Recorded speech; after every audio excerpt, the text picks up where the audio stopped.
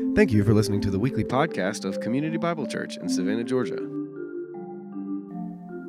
We hope you'll enjoy this sermon from our series entitled Imitate, a study on the book of Thessealnians. For more information about CBC or how to get plugged in, visit us on the website, cbcsavannah.com. Father in heaven, this morning it is our joy to come to you. And we just confess we have such a rich treasure in Jesus Christ our Lord. We have such a rich treasure. We stand in robes of righteousness because of what He has done and what He has done alone. Not because of anything we've done, not because of anything that we have achieved, not because of anything we failed to do. We stand in robes of righteousness by your grace as a gift, and we worship you. We thank you that you love us and that your love toward us never fails. And Lord, my prayer for us this morning is that your church, Lord, these people that you love so much, that we would be refreshed by you. We need to receive from you. Can't do anything in our own effort. Can't accomplish anything from our own strength and willpower. We need to receive from you. And so I just pray this morning, Holy Spirit, would you teach us? Would you encourage us? Would you build us up? I pray that you would please help me to communicate your word. We believe that your word is powerful. We believe that your word gives life. And so I pray that you would do, Lord God, what you do for the sake of your name. Amen. All right, good morning, everybody. Y'all can open up to 1 Thessealnians chapter 2. We're continuing our series called Imitate this morning. 1 Thessealnians 2, we have an awesome passage today. How about the cool weather? Or cooler? I mean, the last couple of days have been refreshing. I think Greg's mocking me down here. I'm like, man, I think fall is right around the corner. Summer is gone. Vacations are gone. And it's kind of sad. Our family had our last little vacation this past week. We went up to northwest Montana to see in-laws. And as we were leaving, my oldest just starts weeping. I mean, uncontrollably weeping. I don't want to go home. I want to stay here forever. And even though most of us can conceal our emotions better than she can, when we get back into the grind, a lot of us can kind of start to feel the same way. And so here's what a lot of us do. We start looking forward to that next thing, right? We start looking forward to the next big event or the next big weekend or the next big game or Thanksgiving or Christmas, and we're just always looking ahead and looking ahead and looking ahead.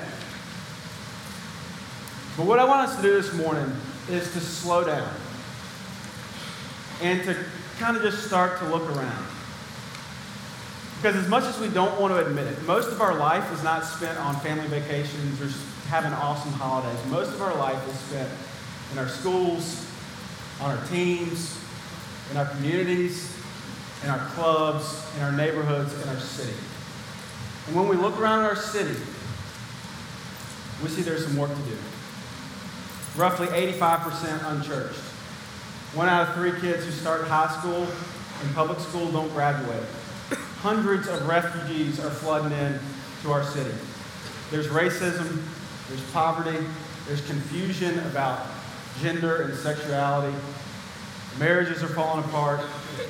Families are unraveling. Teenagers are running to substances and sex to look for satisfaction and escape brokenness. Adults are running to substances and sex to look for satisfaction and to escape brokenness. And this is where we live. All around us, all the time. And friends, as God's people, God has called each of us to move toward the mess. He's called each of us to engage. Okay, and here's what a lot of us do. We kind of look at this place where we live and we think, man, I don't know what I can do.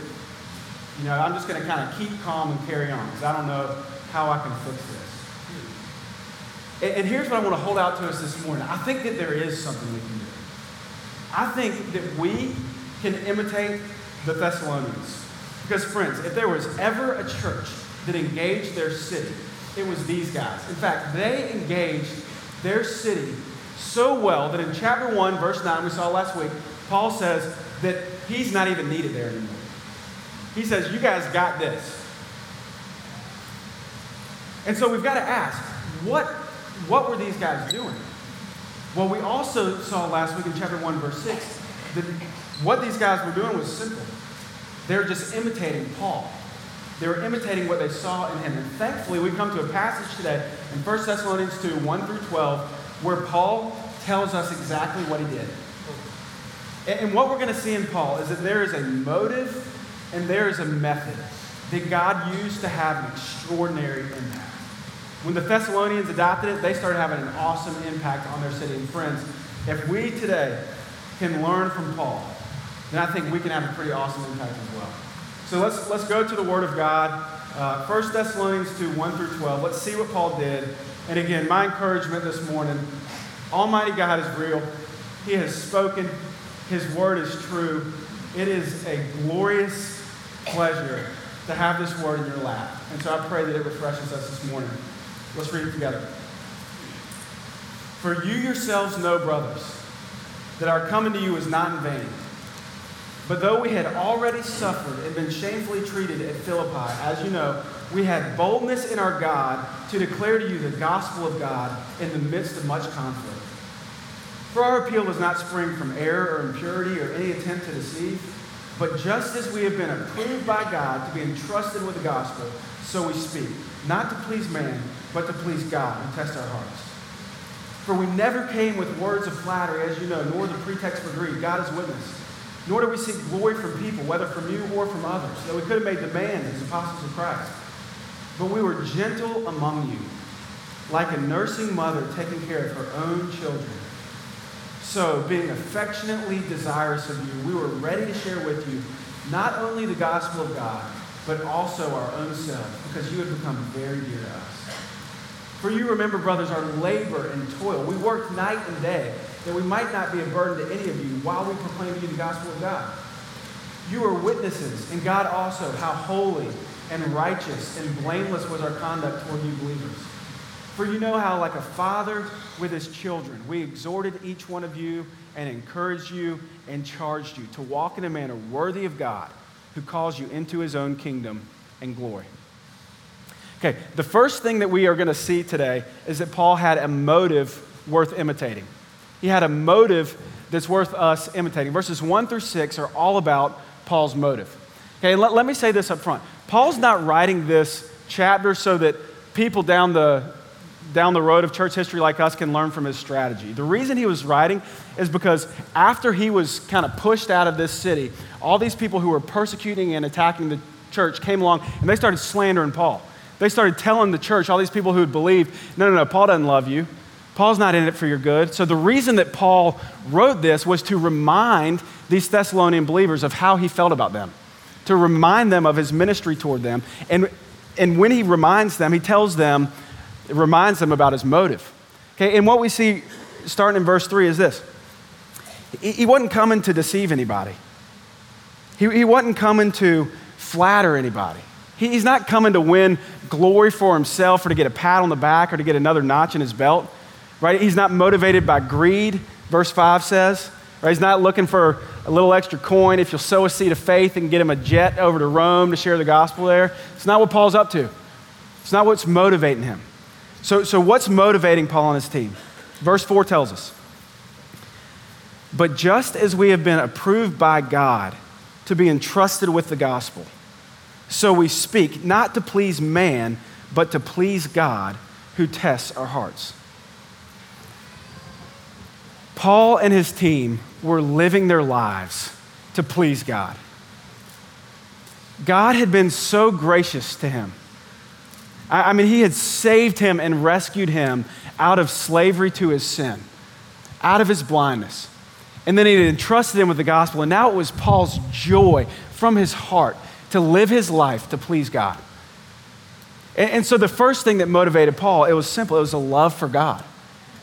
He was genuinely motivated by love for God. But verse 8 shows us he's also motivated by love for people. Okay, look at verse 8 with me. We're going to come back to this verse a lot today. It's going to need a nap after we're done. It's my worst joke in the pulpit in CVC history. Let's get that right out there. Verse 8. So, being affectionately desirous of you, we were ready to share with you not only the gospel of God, but also our own selves. Why? Because you had become very dear to us. Paul and his team loved these people. They were affectionately desirous of these people. These people had become so dear to them, and so they wanted to go above and beyond to do good to them however they could. And friends, right away, this is a motive worth imitating. If we want to impact our city, if we want to impact our school, if we want to impact our teams, if we want to impact our communities, then it starts with a love for God and love for people. And you've heard us say this, but you guys, this is in the Christian life. It's the big E on the eye chart. This has got to be our motive, love for God and love for people. Now, let's do some heart work real quick. And I'm just going to spill my guts. If you're like me, then you have warring motives on the inside. And so rarely do I feel like I'm really governed and motivated by love for God and by love for people. And if I'm being honest, I'm so often motivated by my own agenda and by my own plan and by my own purposes, by my own ideas and by my own cravings, by my own performance. And so I think a lot of times I miss out because I'm not motivated by the right things. Maybe you can relate. And if you're there this morning, here's what I would say. There's a few things that we can do that'll help us here. And the first thing is just starting by repenting, right? By owning this reality that, Lord, I'm self-absorbed. And I'm sorry. Love for God and love for people just don't compel me as often as they should. Okay, and then after we've repented, we turn to prayer and we say, God, Lord, would you pour out your love in my heart? Would you give me love for you? And would you give me love for people? And friend, can you think of any prayer that our Lord would love to answer more than that prayer? Fill me up with love for you and love for people. And then every day, let's just remember what God's done for us, because nothing else can infuse us with love like remembering how God has loved us. Right? So y'all remember 1 John chapter 4. John writes, "In this is love, not that we have loved God, but that he loved us and sent his son to be the atoning sacrifice for our sins." And then he says, brothers, if God has so loved us, we also ought to love one another. You see how the one leads to the other? God loves us, and because he's loved us with this sacrificial, atoning love, that compels us to love him in return and to love other people as well. And friends, if we'll pray this prayer, and if we'll remember how God has loved us, right, and start to take on this motive, there's no telling what God can do through one church, right? This little church in Thessalonica, which couldn't have been that many believers, they impacted an entire region because they adopted Paul's motive, love for God and love for people. Okay, so we've got a motive worth imitating. We also have a method worth imitating. Look back at verse 8. Verse 8 again. So, being affectionately desirous of you, we were ready to share with you not only the gospel of God, but also our own selves, because you had become very dear to us. Okay, so in this one verse, we see Paul's very, very simple strategy. Okay, he's going to share the gospel and he's going to share his life. These are the first two steps of this easy little three-step process. And when he shared the gospel and when he shared his life, people's lives started to change. Okay, but let's take it one step at a time. Step one in making an impact is to share our lives. Share your life, okay? And let's just own up front. It's not Paul ultimately that we're imitating, because this is not Paul's strategy. Paul got this strategy from someone else. Paul got this strategy from Jesus. And y'all remember John chapter 1, verse 14, that says, the word became flesh and dwelt among us. See, Jesus' strategy was to leave heaven to share his life with us. Okay, when he calls the disciples, Mark chapter 3, verse 14 says this, and he appointed 12, why?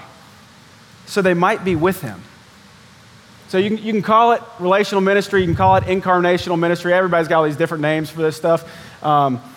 This is what Jesus did, and this is what Paul did, and it works. And if you think for a minute about your own life, and you think about the people who've had a meaningful impact on your life, no doubt it's somebody that you've spent serious time with, right? And you've observed their way of life. You've rubbed shoulders with them. There's something different about them, right? So the first step is sharing your life. Now, here's what's very, very important. Paul is sharing a kind of life that is quality. I mean, he is sharing a quality life. And there's three things about his life that I want to highlight because I think we can learn a lot from him. Okay, the first kind of life Paul was sharing was a life of love. Okay, a life of love. We see this in verse 7. We already seen it in verse 8. We see it again in verse 7. Here's what he says. He says, "But we were gentle among you, like a nursing mother taking care of her own children." And then he goes on to say, "So being affectionately desirous of you." So I want you to think about this.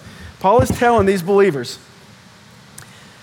hey, y'all remember, I loved y'all and took care of y'all like a mama takes care of a baby. Now, some of y'all don't have babies yet. Some of y'all had babies a long time ago. So let me just remind you how this goes. We've got a 1-year-old that my wife is finishing up nursing right now. And for the last 12 months, multiple times every day, she stares at this little baby and she oohs and she ahs and she caresses and she holds. And I'm thinking, man, I'd love to get some loving like that, Mama. You gotta help me out, right? Hey, y'all know what I'm saying. And here's the point. My wife loves this little girl. She is crazy about her. And Paul's saying the same way that mama feels about that baby, that's the way I feel about you guys. I love you. And y'all, when we share a life of love, it's obvious. And people love it. And they want to be around it. Right? This is the kind of life Paul was sharing. Okay, but he's also sharing a life of hard work. Okay, look at verse 9 with me. It says, "For you remember, brothers, our labor and toil. We worked night and day that we might not be a burden to any of you while we proclaim to you the gospel of God." So Paul is saying he worked all the time so he wouldn't be a burden to any of these people. Right? He's carrying his weight. He's not a mooch. He's not lazy. He's not looking for a handout. He's doing the work. And friends, I was trying to think this week. I couldn't think of one thing. I was trying to think of one field where hard work is not highly respected. And in every field, this is just highly respected. It demands respect. It demands appreciation. This is the kind of life Paul was sharing, and it stood out. So he's sharing a life of love. He's sharing a life of hard work. And then verse 10, he's sharing a life of holiness. He's also sharing a life of holiness. He says, "You are witnesses, and God also, how holy and righteous and blameless was our conduct toward you believers." Okay, Paul was not a guy that just went with the crowd. Paul was not a guy that just did everything that everybody else did. Okay, this guy was set apart. In fact, look at what he does. This is shocking. I mean, not one day in my life have I ever had the confidence to call God as my witness to my holy and blameless conduct. That is what Paul does right here. God is witness. That is wild. Okay, so he is sharing a life that loves like crazy. He is sharing a life of hard work, and he is sharing a life that is upright. And friends, in a dark world, a life like that stands out. Okay, as each of us start to live lives like this is how we start to make an impact. Now, let's address a couple errors that we fall into when we share our lives. Okay, when it comes to sharing our lives, a couple errors that we fall into. The first one is sharing a life that's not worth sharing. Okay, and I don't mean that anybody's life is not worth sharing. What I'm talking about is kind of a life that identifies as Christian but drags Christ's name through the mud. Okay, and let me just, so you know, I've got no judgment on you, and I have done this a million times. I'm the guiltiest guy in the room. Okay, but when we identify as Christian and still do things the same old way, you guys, still make the same decisions, still have the same gossipy conversations, still make the same shady deals, right? this life is not distinct. It's not attractive. It doesn't draw anybody in. Okay, so this is an error that we can fall into when we're sharing our lives, sharing a life that's no different than the world's. Okay, all right. On the exact opposite side of the coin is not sharing a life that is worth sharing. Okay, and if sharing a life that's not worth sharing, if the kind of younger believers are more susceptible to fall into that, then not sharing a life that is worth sharing is something that older believers or more mature believers can fall into. And here's what I mean when I say that. The longer you're a Christian, the easier it becomes to hang out with only Christians. Okay? The easier it becomes to go from Bible study to community group to church to this activity to that potluck to this cookout. And before long, your friend roster is full and there's not one unbeliever on it. And we were talking about this among the staff this week. And we're talking about how difficult this can be. Right? Because you start living in this Christian bubble, in this Christian subculture, and everybody thinks the way you think and they like the things that you like. And you don't have real relationships, real friendships with people who don't know Christ. Okay? So those two things are errors that both of us, or that lots of people can fall into when it comes to sharing our life. So that's the error. What's the solution? Let's talk about the solution, because now we're starting to get to the point where we see how the pieces fit together. All right? This really excites me when we can see how this works. We start talking about how we can actually make an impact where we are. We mentioned a few weeks ago that the way that our church is going to have an impact on our city is not by any one of us having a really big impact. It's by a lot of us having real small impacts over and over and over again in the communities that we're a part of. Okay, so I want to ask a few questions to help you identify what communities you're a part of. And I'll do some explaining. What people or who do you love without effort? Who do you just feel affectionately desirous of? What kind of people, think kind of stereotype almost, what subculture of people do you most naturally relate to or connect with? What communities are you already a part of that have a significant number of people and people who don't know Christ? Where do you spend most of your time? Okay, now I want you to think for a minute. So we got, 700 brains in the room thinking about this. How many different people or groups of people do you think are represented from the people in this room? Tons, right? All kinds of diversity. And here's how this works, you guys. We don't want you to add one single thing to your life. Not one. If you're a nurse, here's all you got to do. You go to Memorial and you share a life of love and you share a life of hard work and you share a life of holiness with the other nurses there.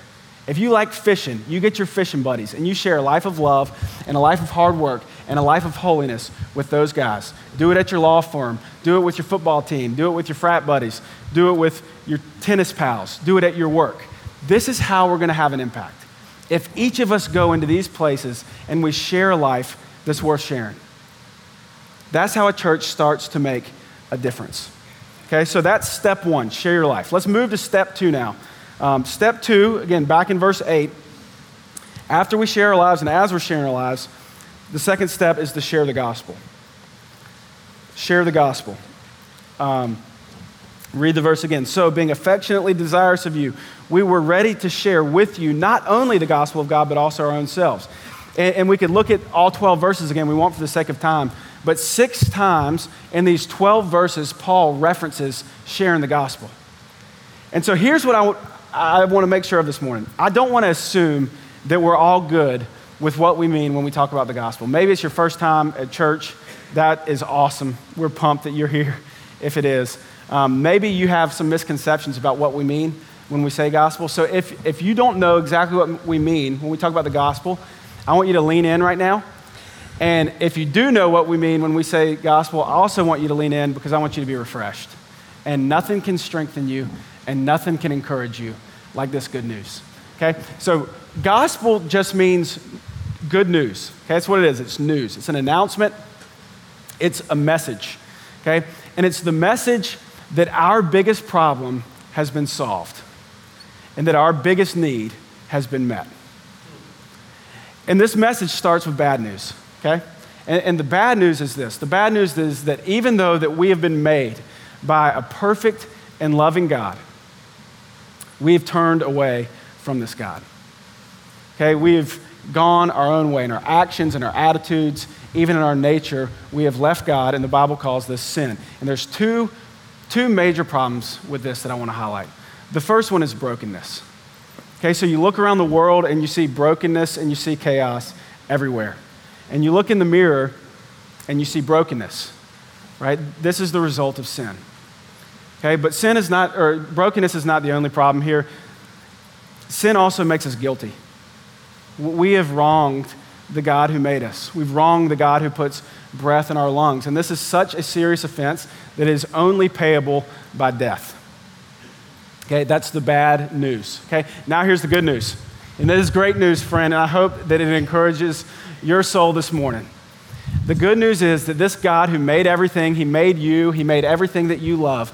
He loves you so much that he sent his own son to deliver you from your brokenness and from your guilt and from your sin. He came down to earth to live a perfect life of love, a perfect life of hard work, a perfect life of holiness. And at the end of that perfect life, he willingly and obediently went to the cross to take your death penalty and to take my death penalty.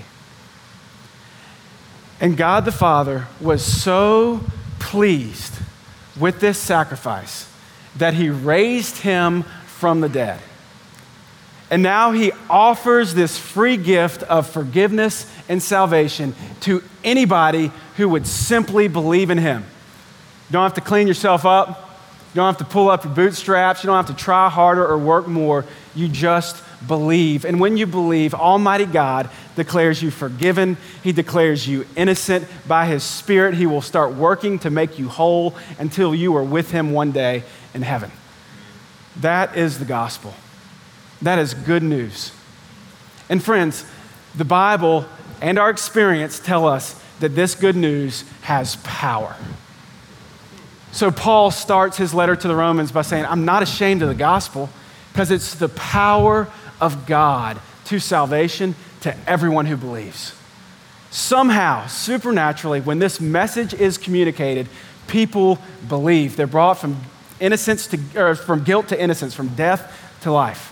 Right? It's exactly what happened with the Thessealnians. We saw it in chapter 1, verse 5. Our gospel came to you not only in word, but also in power and in the Holy Spirit and with full conviction.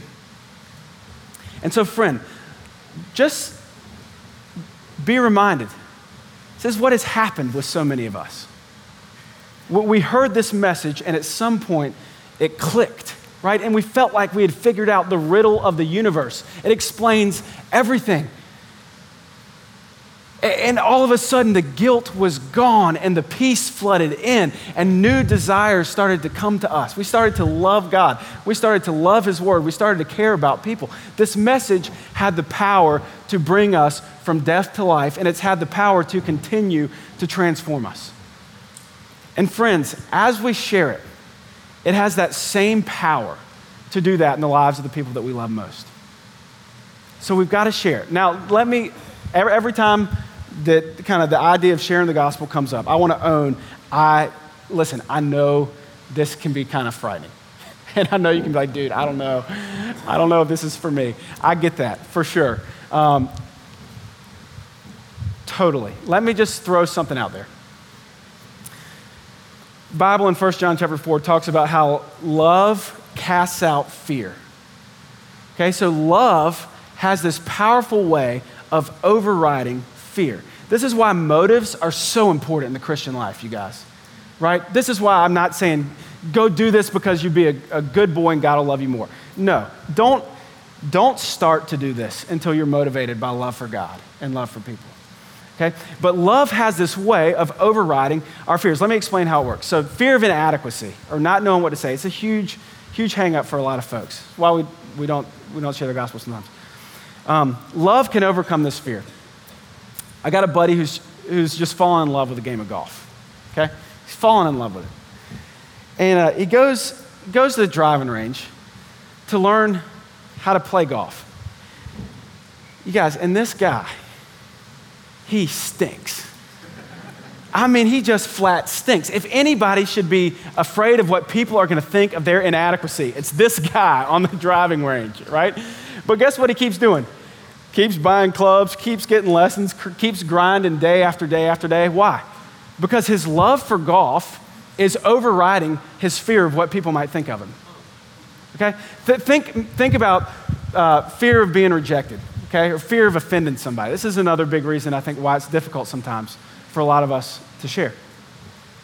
Any man who is married to a woman probably knows that love can overcome the fear of rejection. Okay, because you got to put yourself out there at some point. Let me tell you how it happened for me. True story. Me and Victoria are kind of moving along in our dating relationship, pretty into her. She's a good-looking woman. Those of y'all who know her know I've outkicked my coverage by a mile. And I'm on the phone with her. I'm in Savannah. She's in Montana. And I just get overwhelmed with love for her. And I've never told her I loved her before. And so I just say, Victoria, I love you. And here's what I get back on the other side. You ready? 3, 1,004, 1,005, nothing. Silence. So that's a, hey, are you there? But what did I do? I kept telling her I loved her, right? Because my love for her was overriding my fear of rejection.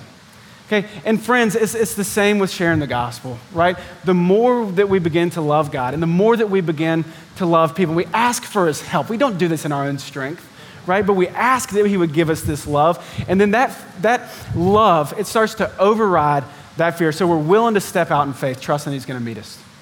Okay, so step 1 is share your life. Step 2 is share the gospel. One more quick step we see in verses 11 and 12, and that's this.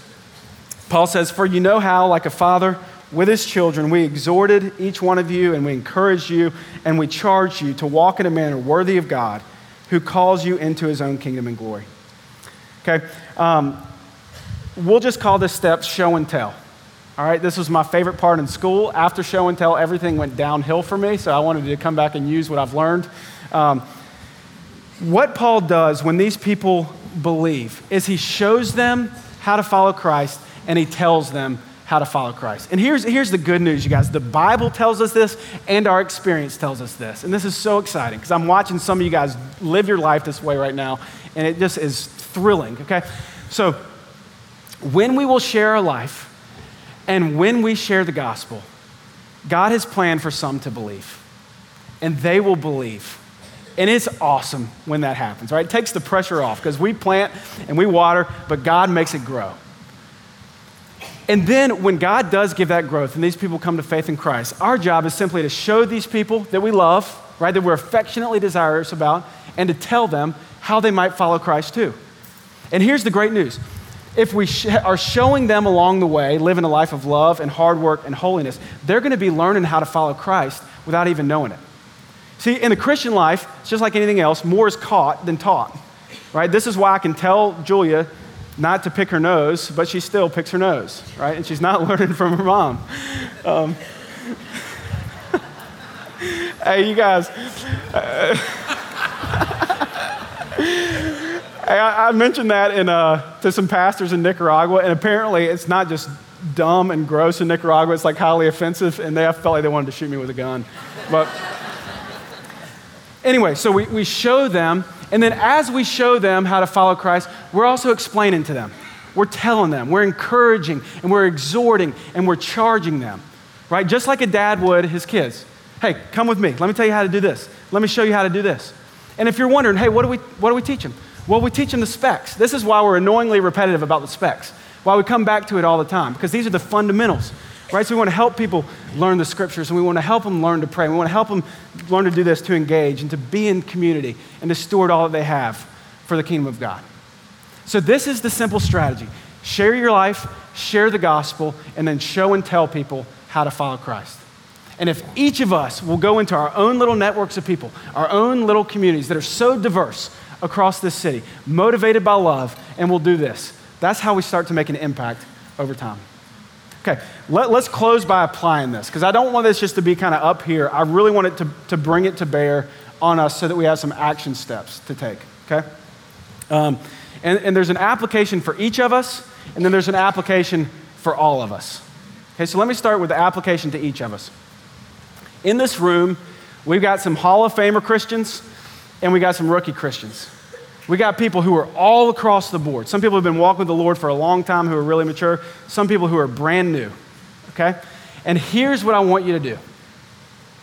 I want you this morning to do the next right thing for you. I don't want you to worry about this whole big picture. I don't want you to try to eat an elephant one bite at a time. I want you to do the next right thing, okay? And so here's how this works. If you're here and you're not a Christian, right, and you have never believed this good news of what Almighty God has done on your behalf, sending his own son to die in your place, then the next right step for you might just be, hey, I want to accept that gift.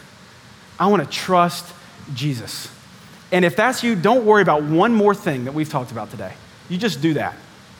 If you're here and you're a Christian who's kind of slidden back and you're struggling, and you feel like you're just sort of stumbling through life, and you definitely don't feel like your life's worth sharing right now. Maybe you feel like you've been dragging Christ's name through the mud. Here's the only thing I want you to worry about. I want you to see Jesus Christ waiting for you with open arms. He has died for you, and he loves you, and he wants to restore you. And so you come back to him, and you just start walking with him again. And we got things that can help you do that. Maybe you need to get in a community group and walk with some brothers or sisters. Maybe you're a student and you need to jump in with CBC students to have some accountability and some friends who are Christians. Maybe you're a college student, you need to jump in with CBC College. But we want you to just, start growing. Start being made whole again. That might be the next step for you this morning. Maybe you're here and you realize, gosh, I'm a Christian, but I hadn't really been sharing my life. Maybe the next step for you is this week, you invite your neighbor over for dinner. Have them over for dinner. Maybe the application this week is to join a book club, right? To set up a golf game on a weekly basis with buddies. That could be the most holy thing you do all week, and I'm thankful that that's true, okay? Figure out a way to share your life with some people who don't know Christ. Maybe for some of y'all, as we've talked, the Lord's impressing a specific person on your heart. And maybe for you, this week, you need to talk to them about Jesus. And so the right application for you could be a text message to set up a lunch or a coffee before you leave here, just to say, hey, I'm going to take my brother or my son or my granddaughter or my buddy or call that old friend, and I've got to talk to them about Christ this week. That would be a great application. And then maybe others of y'all are saying, hey, I want to learn how to do this. I want to learn to live my life this way, to share my life and to share the gospel and to show and tell people how to follow Christ. If that's you guys, this is what we're here for. There is like nothing more that we would love than to help you with this. So we've got a training coming up in the fall that's going to do this. You can email me personally, and I would love to sit down with you and talk about some ways to get going on this. So wherever you are along that spectrum, you just do the next thing for you. Don't worry about anything else. Okay? All right, now here's the application for all of us. In the Bible pockets, there are these cards. So if y'all would distribute these to your rows real quick, and I'll give instructions as we're handing them out.